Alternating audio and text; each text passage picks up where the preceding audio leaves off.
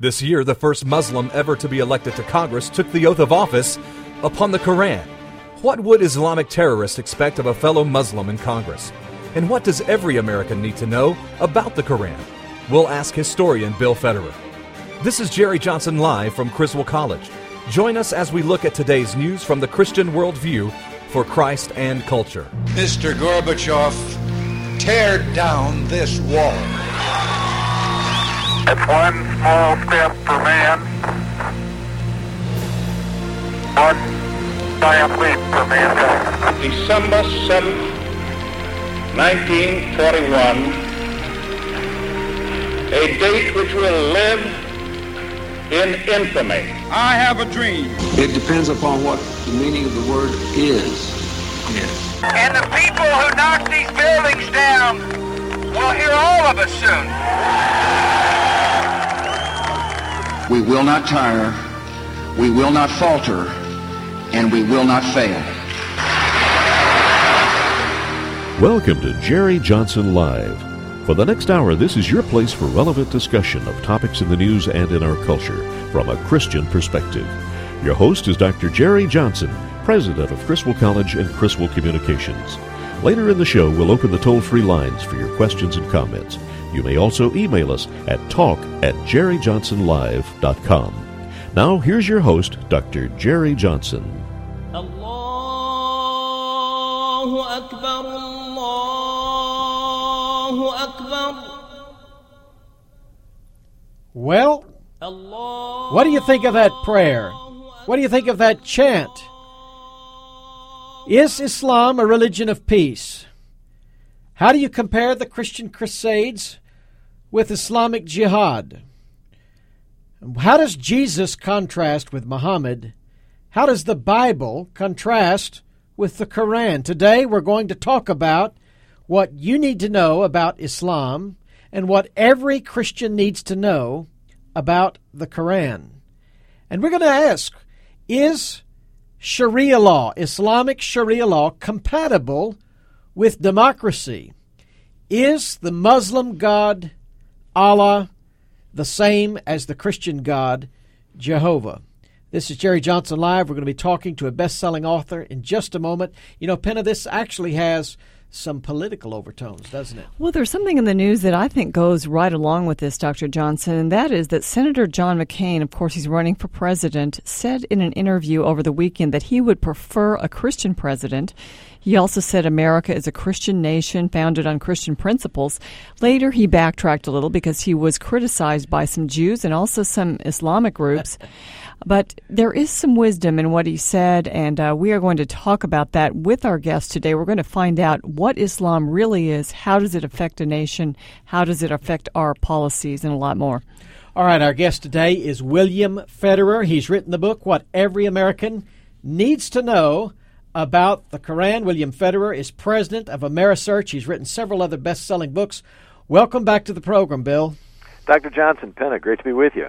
All right, Bill, let's just start off here and ask this question about Islam. Is Islam fundamentally a religion of peace, or is it a religion that, by its very nature, promotes violence? Well, the two things we have to look at is the Quran and the example that Muhammad left. And in the Quran, Surah 5:17, and the word surah means verse, Surah 5:17 says, infidels are those who declare God is the Christ, the Son of Mary. Surah 5:73 says, infidels are those who say God is one of three in a Trinity. Surah 101 says, the infidels are your sworn enemies. Surah 9:123 says, make war on the infidels who dwell around you. Surah 47:4 says, when you meet the infidel on the battlefield, strike off their heads. He's making a case here. And, here's an interesting one. Surah 2:191 says, kill the disbeliever wherever you find them. And then if you are not sure what that means, Surah 5:33 says, now if a Muslim invites a non-Muslim to Islam, and the non-Muslim says no thank you and tries to defend their non-Muslim way of life, that's called fighting Allah. And Surah 5:33 says the only reward for those who fight Allah will be they will be killed or crucified or have their hands and feet on alternate sides cut off. And I thought, am I being Islamophobic? Am I taking these verses out of context? And I thought, well, the only way to know for sure is to see the track record. How have Muslims over the past 1,400 years interpreted these verses? And so that's all what right, I put Bill. together in this book. So this book, what every Christian needs to know about the Quran, you document these verses. So that's one way of answering this question. Is Islam a religion of peace, or by its nature is violent? I think you've shown the quotes from this book from the Quran indicate that it teaches violence against the infidel, which would be the Christian or the Jew, either one. Now, let me ask you this question. You've already opened the door in terms of history. What is the track record for Muhammad, the track record for Islam? Well, Muhammad fought in 26 battles and 86 raids, and he died in 632 A.D. Within 100 years of his death, his caliphs, and the caliph is the supreme military and religious leader who followed after Muhammad. People don't realize that Jesus was a religious leader, Muhammad was a religious leader, and a military leader. Jesus never killed anybody. Muhammad killed over 3,000 people. He cut off the heads of 700 Jews in Medina. Jesus never owned slaves. Muhammad had lots of slaves, including African slaves, because he was Arab. Jesus never married. Muhammad had 15 wives, plus the women he took in battle. Now, when you point this out to a Muslim, they don't deny it. They just simply say that David killed people, David had lots of wives, and David owned slaves, and he was a prophet. And my response is, yes, but Jesus didn't. And Christians go back to Christ, That's and right. That's why we're Christians. And Jesus never forced anybody to believe in him. There was one verse where the apostle said, this is a tough saying, who can bear it? And it says, many disciples walked with Jesus no more. And Jesus basically said, you guys want to go too? There's the door. And Peter said, well, Lord, who else can we go to? You're the only one with the words of eternal life. Jesus never forced anybody, but Muhammad said, whoever changes his Islamic religion, kill him. And the apostles never led armies. Every one of the caliphs led armies. The first 300 years of Christianity, there were 10 major persecutions, and Christians were thrown to the lions. They never once led an armed resistance. The first 300 years of Islam, the caliphs conquered all of Arabia, all of North Africa. People forget there used to be 250 Catholic dioceses along North Africa in the 7th century, and they were all conquered. The Muslims conquered all of Persia. They conquered all of the Holy Land. People forget the Holy Land used to be Byzantine Christian and Jewish. And then the Muslims conquered all of Spain. You read the stories of these battles, it's almost ridiculous. Bill, let me jump in a minute, because what you've done, and you do it even to a greater degree in this book, is you've said, okay, here's a doctrine that's laid out in the Quran and in the writings that came from Muhammad. Of course, I guess he couldn't read or write himself, but it came from him. And so then you lay out this history of what Muslims actually have done throughout history, which coincides so well with these doctrines, and they're not anything that we want to trust for the leadership of our country, or that we need to really be aware that this is our enemy, and that our enemy has a doctrine that wants to destroy us. And military was always a part of it. Matter of fact, the stirrup was a brand new military invention. You mean like the stirrup that you ride a horse with? Right. The Romans and Greeks did not have that. The stirrup developed from the Mongolian nomads who would ride these little short horses and tie ropes around them and leave 2 loops hanging for their big toes because they would ride barefoot. Well, that invention made its way to China by the 5th century A.D. and then to Persia by the 6th century. And the Persians put wooden blocks on the stirrup so that now you could actually stand in the saddle. And so this is what the Muslims got. And so they developed these curved swords called scimitars. You've seen pictures of them. And this allowed them to ride into battle and literally slice people in half while riding at a full gallop. And again, you see read the stories of how in 10 years these 80,000 Umayyad Muslims conquered Spain. These Europeans would stand in a field with their little short swords with no armor and no horses, and the Muslims, 80,000 of them, would come galloping, charging in with these scimitar swords and just slice them up. It was ridiculous. And then they crossed the Pyrenees Mountains, and the Pope called everybody that could possibly fight to join Charles Martel. Okay, now what was the goal of all of this? This was to get territory and to convert people, right?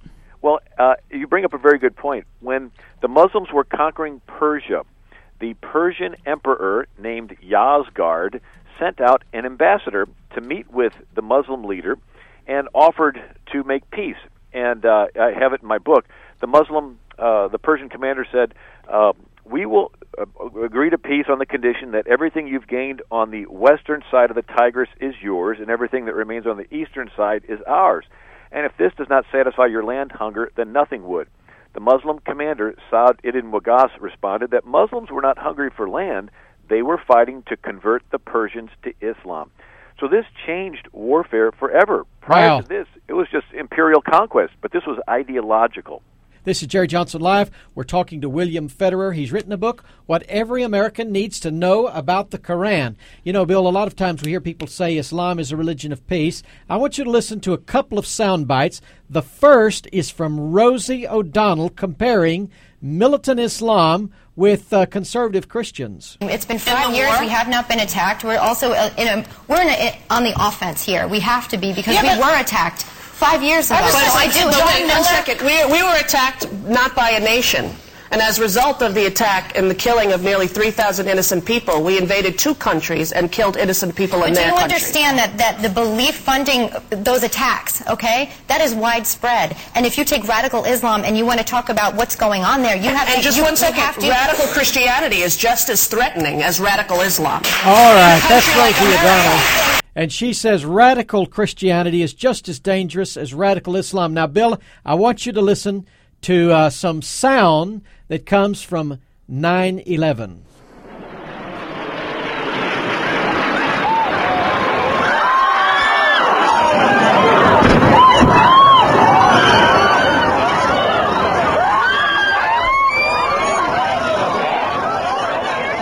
All right, that's enough. But that, Bill, is actual sound from New York City on September 11, 2001. And Rosie says radical Christianity just as dangerous as radical Islam. From your research of the Quran and from history, how would you respond to Rosie? I would buy a plane ticket and allow Rosie to go over to Pakistan and see how long she can stand it. Muhammad said that you can beat your wife. He says if your wife disobeys you, you can use incentives like abandoning her in bed, and if she still doesn't respond, you can beat her. Another translation said to smack her. Muhammad said women can be married for religion, for beauty, or for wealth. He said marry at least one for religion. Said that women get... So you can marry a few. Yeah. Muhammad, again, had 15 wives, and they began to grumble one time, and so because he was missing his turn in bed with them, because he got a fifth of the women taken in battle. And so he gets a verse revealed to him that says, O consorts of the prophet, do not murmur against the prophet, or you will get double punishment, for this is easy for Allah to do. Clearly, women have a lower standard in that culture, and it wouldn't take long for... matter of fact, I did a national radio show with Phyllis Schlafly a month ago. A lady called in who is born and raised in Iran as a small Christian sect, and she said in Iran, Christians are worth a dog. And Phyllis said, well, what do you mean? She says, well, if you kill a dog, you have to pay the family a fine, and the fine is the exact same amount as if you killed a Christian. So clearly, Rosie's just simply uneducated, but it does bring out a point, how in radical Islamic countries, they prohibit public Judeo-Christian expression, and the radical left in America wants to prohibit public Judeo-Christian. Wow, there's something in common right there. We're talking to Bill Federer. He's written the book, What Every American Needs to Know About the Quran. Let's listen to President Bush as we go out of this segment. And the people who knock these buildings down will hear all of us soon. Well, when we come back, we're going to talk more with Bill Federer about comparing, contrasting the Bible with the Book of Quran, democracy with Sharia law, contrasting Jesus and Muhammad. Is it true that we're all worshiping the same God? Is Allah the God of the Bible? Is he to be equated with Jehovah? Or is he a false God? This is Jerry Johnson Live with Penn and Dexter. We'll be back in a moment with Bill Federer, and we'll take some calls. The number is 800-881-9270, 800-881-9270, if you have a question about Islam. If you're looking for a college experience that is distinctively Christian, come to Criswell College. Contact us today for information about the upcoming term. Criswell College places a strong emphasis on the Word of God, a Christian worldview, and being an effective witness to a world that needs Jesus Christ. Criswell College is totally committed to the Bible as the authoritative, inspired, and inerrant Word of God to ensure that every student receives a solid biblical and doctrinal foundation. Our worldview approach to ministry prepares every Criswell College student to view each academic discipline through a Christian frame of reference and to engage our culture and the world of ideas from a Christian perspective. Along with this word and worldview emphasis, each Criswell College student gets hands-on ministry training in missions and evangelism to be an effective witness through mission trips at home and abroad. Contact Criswell College today for information about the upcoming term. Call 1-800-899-0012 or on the web go to criswell.edu. That's criswell.edu.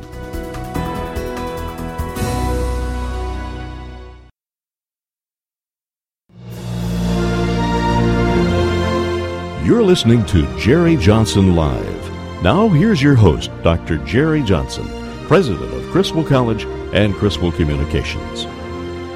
In the name of God, Allah, the Beneficent, the Merciful, all praise is for Allah, our Lord, the Lord of the worlds, the Compassionate, the Merciful. That's enough of that. That is a Muslim imam praying in the Texas Senate. The Texas Senate. Should we be concerned when the religion of Islam is incorporated into the public square of the United States of America? What does this mean? We had our first congressman sworn in, not placing his hand on the Bible, but on the book of Quran, on the Quran. Our guest today, William Federer, he's written the book, What Every American Needs to Know About the Quran. We're taking your calls at 800-881-9270. Bill, welcome back to the program. Bill, let me ask you this. We've got a couple of callers on the line, but let me just ask you right now, why do you think Americans should be concerned about this congressman taking the oath with his hand on the Quran? What does that say to America? Well, you're swearing to uphold the Constitution, and the Constitution is based on the concept that everybody is equal. Yet the Quran says that infidels are not equal to believing Muslims, that women are not equal to men. The Constitution says there shall be no cruel and unusual punishment, Article Amendment 8. Well, the Quran says to cut off the hand of a thief, and if a woman's guilty of adultery, to flog her 100 times. Our 13th Amendment outlaws slavery, yet Muhammad himself owned slaves. Our 19th Amendment allows women to vote. Well, in strict Islamic countries, they don't allow women to vote. So it's interesting how you can swear upon a book to uphold the exact opposite. And so we see that there's an undermining happening of our country. And, one of the things I did an interview with the Washington Post, and the reporter said, well, now, are you trying to push the Bible in our country? And I said, well, let me ask you a question. Do you like the idea that everybody's equal? And she said, well, yeah. I said, well, guess what? That's a Judeo-Christian idea. That's right. I said, in Islam, the infidels are not equal to the believing Muslims. In Hinduism, the untouchable in the lowest caste is not equal to a Brahmin, which is the highest caste. In atheistic countries, your worth is dependent on your utility. In the former USSR, if you could contribute to the state, you're worth more. If you can't contribute, you're voted off the island. Well, in America, you're equal, not because you're a Muslim male, not because you're a Brahmin, and not because you're contributing to the state. You're equal. Why? Well, Harry S. Truman, in his inaugural address, said we believe all men are created equal because we're created in the image of God. That's a Judeo-Christian idea. Bill, you mentioned Keith Ellison, who's the congressman from Michigan who was sworn in on the Quran this year, first Muslim in Congress. And, he played down his religion before when he was running. And then he had this insistence on being sworn in on the Quran. Is there something about Islam that kind of goes along with this idea of concealing what your faith is or what your true intentions are? Well, Muhammad divided the world. Thanks, Ben. A great question. Muhammad divided the world into two houses, the house of Islam and the house of war. In Arabic, it's pronounced Dar al-Islam and Dar al-Harb. So the whole non-Muslim world is called the house of war. And in the Hadith, Muhammad said, it's okay to lie in 3 instances, to appease your wives, and of course he had 15 of them, to reconcile two Muslims that are at odds, and it's okay to lie in time of war because war is deception. So the whole non-Muslim world is called the house of war, then therefore it's okay to lie to him. Well, that's pretty clear. Well, our guest is William Federer, What Every American Needs to Know About the Quran. That's the name of his book. Bill, we've got some callers on the line. Let's take some comments and some questions. Robert is on the line. Thanks for calling, Robert. Thanks for holding. What's your question or comment? Well, thank you. I feel honored that I'm actually on your program. I'll be as brief as possible. One thing that's been eating away at me since 9/11 was my understanding, and please correct me if I'm wrong, that the majority of the terrorists were from Saudi Arabia. And I myself, being a disabled veteran from Desert Storm in Saudi Arabia, kind of wonder, should we also be, holding Saudi Arabia just as responsible as we are the others, being a nation where they do have radical Islamic individuals there. All right, Robert. I personally had an experience where, while I was there, a high-ranking enlisted person told me from their Saudi Arabian military that if basically Israel dropped one bomb in Saudi Arabia, that they would turn on us and shoot us. All right. Thank you so much, Robert. Bill, I remember hearing stories that we had to hide the crosses when our soldiers were in Saudi Arabia. We had to hide the Bibles for our soldiers in Saudi Arabia. What's your response to this question, Bill? Well, the long and the short. The short is that in 1740, there was an imam in Arabia named Wahhab, and he said that Islam has backslidden from the command to bring the world in submission to Allah. And so he started the Wahhabi version of Islam, which is more violent. Well, the Wahhab made a covenant with the Saud family, and together they conquered all of Arabia. That's why it's called Saudi Arabia. And in 1924 is when they conquered Mecca, and this put them in charge of the Hajj. One of the 5 pillars of Islam is that every Muslim should take a pilgrimage to Mecca. Well, if you control the Hajj, this pilgrimage, it's like a Bible conference. You get to decide who the teachers are. Aren't these Saudis, aren't they funding these Wahhabi schools and madrasas? Madrasas, yeah. Right. And so not only since 1924 are Muslims from around the world getting infected with Wahhabism, but in 1938 oil was discovered in Saudi Arabia, and the West began to pump billions of dollars, which they used to export Islam. So Saudi Arabia is the #1 publisher of Saudi textbooks. Saudi Arabia finances 9 out of the 10 mosques in America. Matter of fact, last year, May of 2006, the Washington Post had a reporter get textbooks out of the Saudi schools in America, and they translated them into English. And, for example, here is an 8th grade textbook. Again, this is used in America, in the mosques. It says, the apes are the Jews, the people of the Sabbath, while the swine are the Christians, the infidels of the communion of Jesus. Another 5th grade textbook says, it is forbidden to be for a Muslim to be a loyal friend to someone who does not believe in Allah. Here's an 11th grade textbook. It says, do not yield to Christian and Jews on a narrow road out of honor and respect. It says, do not yield to them. In other words, we think we're being polite by letting them go first. They think we're acknowledging their superiority. But, 12th grade textbook says, jihad is the path of Allah. This religion rose through jihad, and through jihad its banner was raised We're high. funding this every time we buy gas for our cars, essentially. And that's this may be one of the first wars that we have been funding, both sides in the war. All right, my guest is Bill Federer. He's written the book, What Every American Needs to Know About the Quran. Bill, we've got another caller. Let's go to Jim in Wills Point. Jim, do you have a question or a comment for Mr. Federer? Yes, I was curious if he had ever heard of David Barton, wall builders. Well, I listened to him speak one day. He explained, the first time I'd ever heard it in my whole life, why Thomas Jefferson even had a copy of the Quran. Our first president, our early presidents were all in Tripoli. Our ships were being attacked by the Muslims, and they were taking our people captive, and either killing them or charging ransom for our merchant sailors. We didn't have a navy at the time, but for merchant sailors, and they were holding them ransom. So we couldn't do anything but pay the ransom for the first several presidents. And Thomas Jefferson finally got enough of it. And Bill, let's talk about that for a moment, because this congressman who's sworn in bragged about Jefferson, used his Bible, he used his Quran, and made much of that. You've actually have a whole section on this in your book. Give us the real story about Jefferson, the Quran, and Islam. David Barton's a good friend, and he's excellent on all this.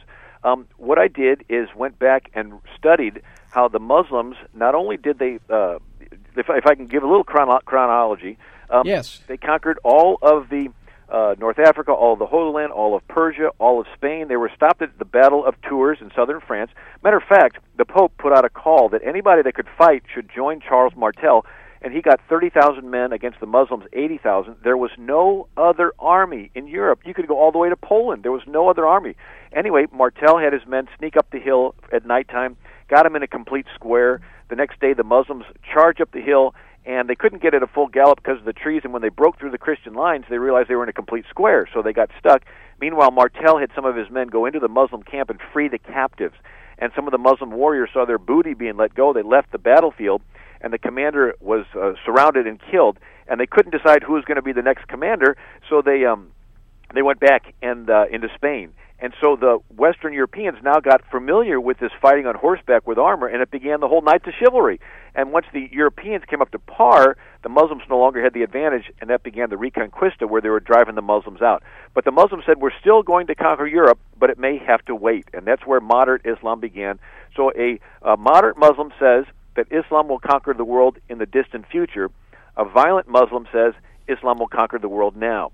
But then the Muslims continued to conquer toward China. They ran into the Mongolian nomads, and these Mongols would ride into town, kill the men, take the women, and plunder.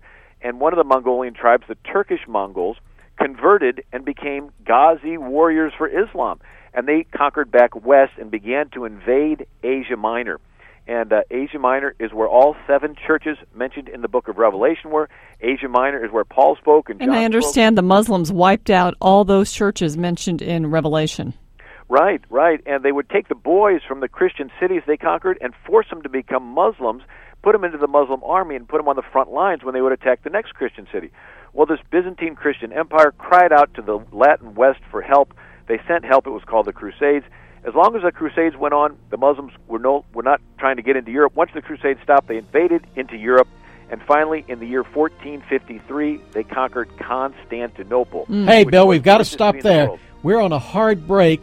We'll finish this story when we come back. We'll talk more about Jefferson and his Quran, which was used to swear in a congressman this past year.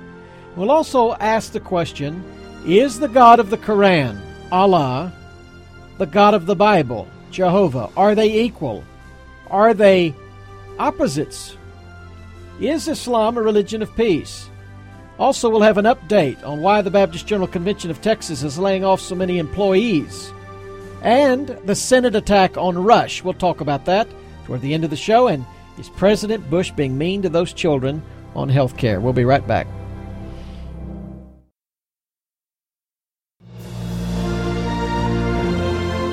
You're listening to Jerry Johnson Live. Now, here's your host, Dr. Jerry Johnson, president of Criswell College and Criswell Communications.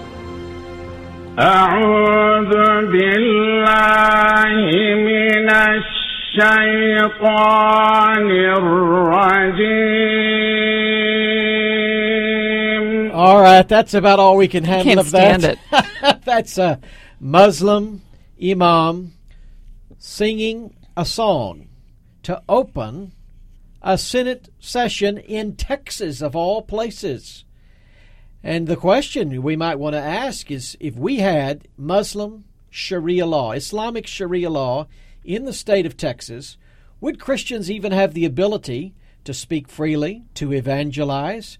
And we're going to keep talking about this today, but we are going to have an update later in the program about the Baptist General Convention laying off all these employees. Is this theological, or is this just about money? The answer might surprise you. And why is the Senate attacking Rush Limbaugh? We're going to talk about that towards the end of the program. But, Penna? Historian Bill Federer is our guest. His book is What Every American Needs to Know About the Quran, and we are taking your calls. Let's go to Victor in Plano. Victor, thanks for calling. Yes, thanks for having me. I'm a Christian who reverted to Islam. And I think the writer, Mr. Federer, I guess his name is, Bill Federer. Because I don't know his last name. But anyway, with all due respect, he is taking what is in the Quran and taking it out of context. No, I'm not. Give us one example. Just give us one example of that, Victor. We just have time for one example, and then we'll let Bill respond. Well, when he says that we are to kill the infidels or something of that nature, the Quran does not say kill the infidel. It says nothing like that. In the Bible, looking at Surah 9. What does the Hadith say? Well, let me give you an example. No, let me ask you one question. What does the Hadith say to do to someone who leaves Islam? You're talking about the Hadith. What does the Hadith say to do to someone who leaves Islam? We can't both talk at the same time. So okay, well, answer my question. What does the Hadith say to do to someone who leaves Islam? Okay. The Hadith is the history of What does the Hadith Islam. say to someone who leaves Islam? Just answer the question, Victor. What does the Hadith say to do to someone who leaves Islam? Okay, sir. What does the Hadith say to someone who leaves Islam? All right, I'm not Victor, going to have an honest argument. All right, we've got to get this on the right track. Victor, you can make your point, but do answer that question. What does the Hadith say? Let me answer the question. Okay, all right. Asking me about the Hadith is asking me about the history of Islam. We're not talking about history. We're talking about the religion itself. That would be like asking me about the history of Christianity and the Christian slave master being a Christian. That's not a fair question. But Victor, answer the question though. What does it say though? That's not a good representation of. What does the Hadith say to do to someone who leaves Islam? Yeah, but okay. The Hadith is the Hadith. We're talking. Ask me about the Quran, and I can tell you what the Quran says about someone who leaves Islam. The Quran says if a person wants to be a Christian, let him be a Christian. Why aren't you answering my question? There is no compulsion. I'm telling you what the Quran says. The Quran says there is no compulsion. That's a Meccan verse. You know the difference between Meccan verse and Medina verse? The Medina verses supersede the Meccan verses. In other words, Muhammad first came into Mecca and presented his faith, and he said there was no compulsion in religion. He even had them bowing toward Jerusalem for 17 months. When he was rejected, he fled to Medina. He changed the direction of bowing from Jerusalem to Mecca, and that's when he said, kill the kafir. That's when he chopped off the heads of 700 Jews in Medina.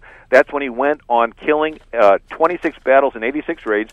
And in case you want to know, the Hadith al-Bukhari, which is an authority in Islam, Volume 9, Book 84, number 57, says, Muhammad said, whoever changes his Islamic religion, kill him. All right, Victor, do you have a response to that? Yes, I do. What Mr. Bill is saying is not true. Wait, it is true. It is true. No, it is true. Okay. You want to know? Here's an interesting source for you. Go to the University of Southern California website, usc.edu. It has 3 versions of the Quran searchable online and 4 hadiths searchable online, and it has in there where it says that if your wife does not obey you, that you can beat her. It talks about how Muhammad had 15 wives. It talks about to cut off the hand of a thief. If you can equate that with Christianity, I'm sorry, there's no comparison. Okay, Victor, we got to go to our next caller, Victor. And thank you so much, Bill, for responding. Let's go to Marianne from Fort Worth. Marianne, do you have a call or a question for Mr. Federer? Well, I was wondering what the Founding Fathers thought when they wrote about pursuit of our religion, religious expression of our choice. Were they aware of Islam at that time and these other religions that were non-Christian? A good question, and I just finished a new book. It's entitled The Original 13, and what I did is I read through every charter of every colony. I read through every constitution for the original 13 states and every amendment to those constitutions up to the present. And religion was something that was under states' jurisdiction. And every state in 1776 required you to be a Protestant to hold public office, except 4 states allowed Catholics to hold office. And then in the early 1800s, it broadened to the states just allowing Christians to hold office, which meant Protestants and Catholics. In 1826, Maryland was the first state to allow Jews to hold public office. And then after the Civil War, many states changed their constitutions to say all you had to do was believe in God to hold public office. And then the federal courts took religion out of states' jurisdiction in 1947 and began to say that atheism was a religion, and now to not prefer one over the other, they are kicking God out. And then they're taking the next step and introducing Islam. And the Quran does say that Jews and Christians are infidels. And the Quran does say in Surah 123, it says, make war on the infidels who dwell around you. Surah 47:4 says, when you meet the infidel on the battlefield, strike off their head. Surah 48:29 says, Muhammad is Allah's apostle. Those who follow him are ruthless to infidels. And again, you can buy my book, or you can go to the usc.edu, University of Southern California.edu. You can look up these verses yourself. And it's interesting, they have a warning on the page that says, if you are a Muslim, we do not encourage you to study this, because if you do, you may get into error by thinking you know more than the scholars. My goodness. Most Muslims are not even encouraged to read their own faith. The book is What Every American Needs to Know About the Quran. It's by Bill Federer. He is our guest. And, our caller, Bill, mentioned the founders. And let's just go back to Thomas Jefferson, because Keith Ellison, this Michigan congressman, tried to use the fact that he placed his hand on Jefferson's Quran to make it sound like Jefferson was friendly with Muslims or something. But he had his own battles with Muslims. That's why he needed to understand the religion just like we do. Correct? They do. And in a nutshell, in 1453, the Muslims conquered Constantinople, the biggest city in Europe. It was all Christian. And when Constantinople fell, it cut off the land trade routes to get from Western Europe over to India and China. And so the Western Europeans were trying to find another way to India and China. Less than 40 years later, a guy named Columbus said, I know a shortcut, sail west. So the very fact that Columbus set sail was because there was a jihad in 1453 that conquered this 1,000-year-old Christian city. Anyway, the Muslims then controlled all of the Mediterranean. They captured Sicily. They captured southern France. They captured the northern Mediterranean.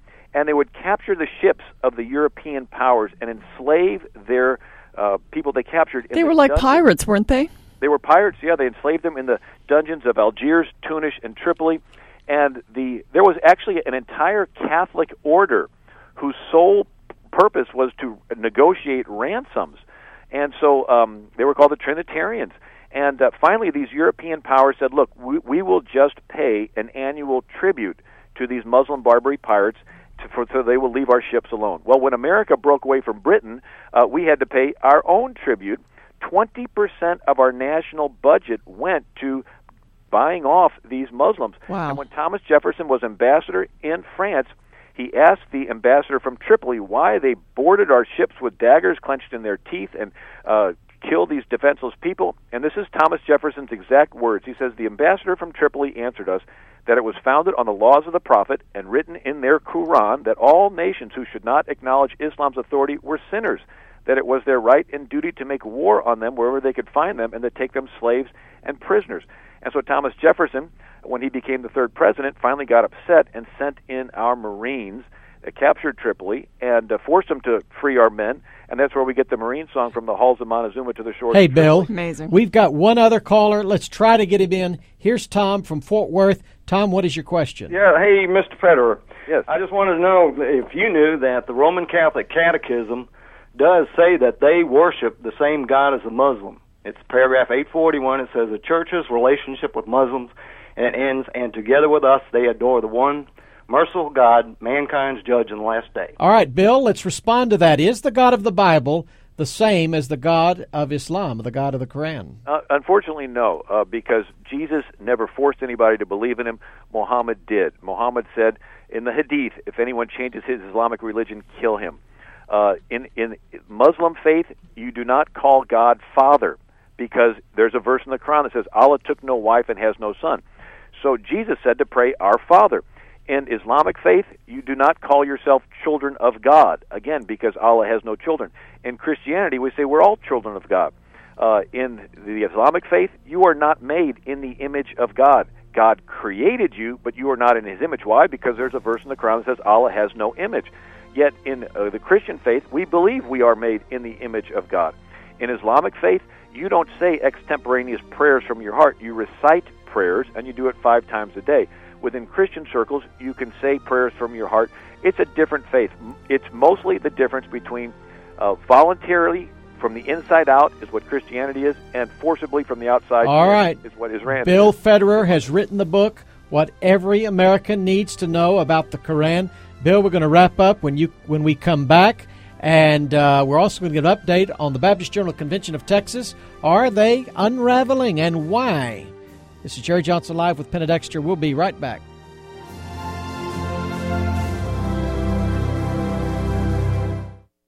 If you're looking for a college experience that is distinctively Christian, come to Criswell College. Contact us today for information about the upcoming term. Criswell College places a strong emphasis on the Word of God, a Christian worldview, and being an effective witness to a world that needs Jesus Christ. Criswell College is totally committed to the Bible as the authoritative, inspired, and inerrant Word of God to ensure that every student receives a solid biblical and doctrinal foundation.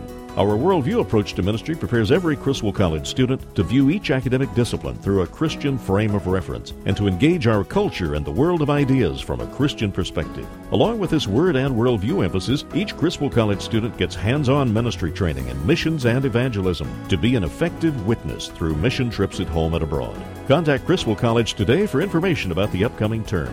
Call 1-800-899-0012 or on the web go to criswell.edu. That's criswell.edu.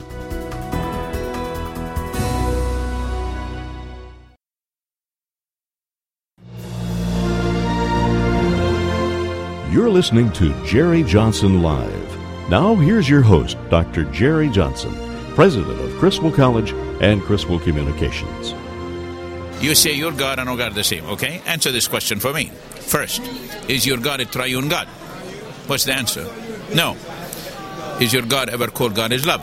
No. Is he ever called Heavenly Father? No. Did he ever send his Son to save humanity? No. So don't sit down. I said sit down. Don't say your God and our God is the same. That's Anish Sharosh. We got to talk to him last year in Washington, D.C., former Muslim and a Christian, and saying, no, the God of the Bible is different than the God of the Quran. Our guest is Bill Federer. He's written the book, What Every American Needs to Know About the Quran. Bill, welcome back. We're going to close out this segment just now, but I want to ask you a final question, Bill, and that is this. Is democracy compatible with the Islamic notion of Sharia law? Muslims look at democracy as an easy way to take over a country. That's what they did in Lebanon in 1943. Lebanon went from an 80% Christian country to a 30% Christian country through democracy, because the Muslims could have 4 kids, 4 wives, and they could have multiple children. You know, and it brings up one last point. I wanted to mention Armenia. Between 1915 and 1922, the Muslims killed 1.5 million Armenian Christians. And in 1919, they sent representatives to the Paris Peace Conference begging Woodrow Wilson to have America adopt Armenia as a protectorate like Puerto Rico. But our Republican-controlled Congress did not want to get involved in a civil war in some Muslim country on the other side of the world. We said no, and they went in there and killed men, women, and children. There was a Christian church in Smyrna from the Apostle John's time up until 1922. They went in there, drugged the Byzantine bishop out of his church, dismembered him in the streets. They killed men, women, and children. Blood ran down, made the port waters red. There were actually American ships in the harbor. They could hear the screams, but they had no orders to intervene. This is not ancient history. This is just 1922. And so we can see that that you can look at the Quran, yes, but then you can also look at how Muslims have interpreted the Quran over 1,400 years. And even though there are some that do interpret it moderately, and I applaud that and I encourage that, unfortunately, there have been those that have interpreted literally, and they have followed Muhammad's example of fighting in these battles, and we have seen this happen even up to the present, and it's to our benefit to know this history. Bill, this is a fascinating book, What Every American Needs to Know About the Quran. Our guest, William Federer. Bill, thanks for being with us. Thank you, Dr. Jerry, and thank you, Penna. We'll have you back. Thanks, Bill. Penna, this is a fascinating piece of research that he's done. He's a walking encyclopedia, obviously, on this topic. It's interesting. The Baptist General Convention of Texas is laying off 29 workers. In just a moment, I'm going to connect that to Islam, to this story. It'll be very interesting. But we've got other topics in the news, and President Bush has vetoed a piece of legislation. A lot of people think he's being a meanie and doesn't want to help the little children. Give us the straight scoop on that. Well, it's the S-CHIP, Children's Health Care Bill, and President Bush is willing to expand this by 20%, $5 billion, but Congress wanted many times that. And here is Senator Ted Kennedy. He said Congress must override the president's veto. Children ought to come first in the United States of America. This is a value issue. It's a family issue. and it's something that demands action. Of course, S-CHIP was designed to cover children from families who don't qualify for Medicaid but can't afford health insurance. But President Bush said that the Congress just went way too far. Speaking today in Lancaster, Pennsylvania, he said children's health insurance, this plan that he vetoed, would have provided health care for children whose parents earn up to $83,000 a year. The policies of the government ought to be to help poor children and to focus on poor children. And the policies of the government ought to be to help people find private insurance, not federal coverage. S-CHIP, this expansion that the Democrats in Congress really wanted, was just another major step toward universal health care. So it was an increase of the current program, not a maintenance of the program huge we increase. have now.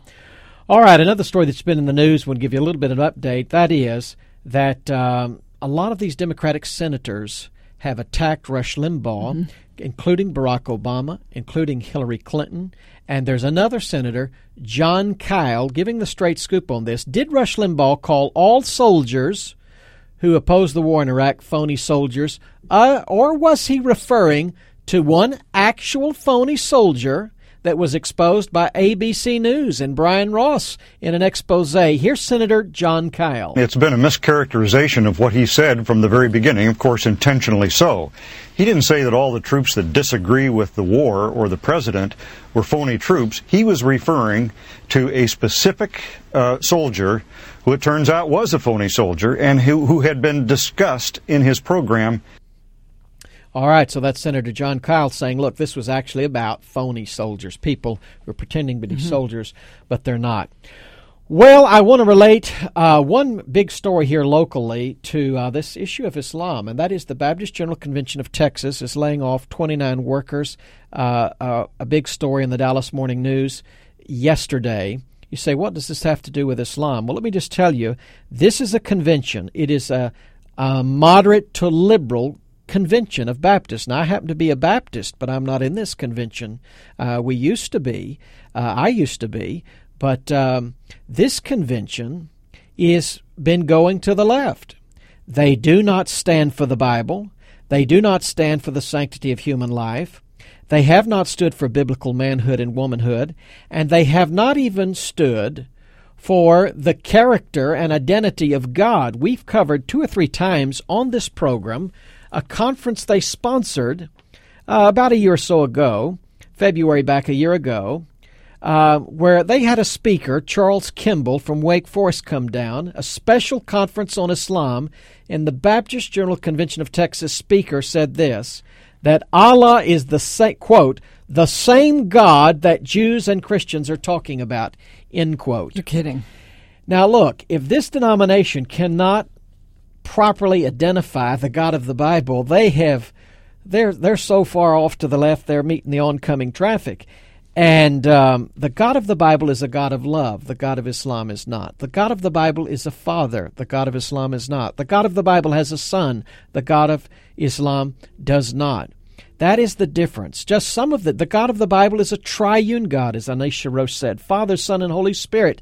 The God of the Quran is not. In fact, he's not a God at all. He's a false God. Allah is a false God. Muhammad is a false prophet. You know, it's disappointing when politicians don't get this and they call Islam a religion of peace or say that we're all worshiping the same God. It's very disappointed when a group with the name of Baptist doesn't even get this. And that is why the churches are not supporting this denomination. That's why a new denomination has been formed, the Southern Baptist of Texas denomination. Here's a group of Baptists who believe the Bible, who believe in the God of the Bible, and they take Scripture seriously on biblical manhood, biblical womanhood, the sanctity of innocent human life. We go with the Southern Baptist of Texas Convention. I know there's some good people still over in the BGCT, but I think they're giving their money down a rat hole because they have no idea about how to do theological education or denomination. Allah is not Jehovah, and Baptist leaders certainly ought to know that. This is Jerry Johnson Live with Penn and Dexter. Tomorrow, Darrell Bach on the Da Vinci Code. Who is Jesus? You've been listening to Jerry Johnson Live. a Christian Worldview radio show. Join Dr. Jerry Johnson, president of Criswell College and Criswell Communications, Monday through Friday at 5 p.m. for an hour of relevant discussion of news and culture from a Christian perspective.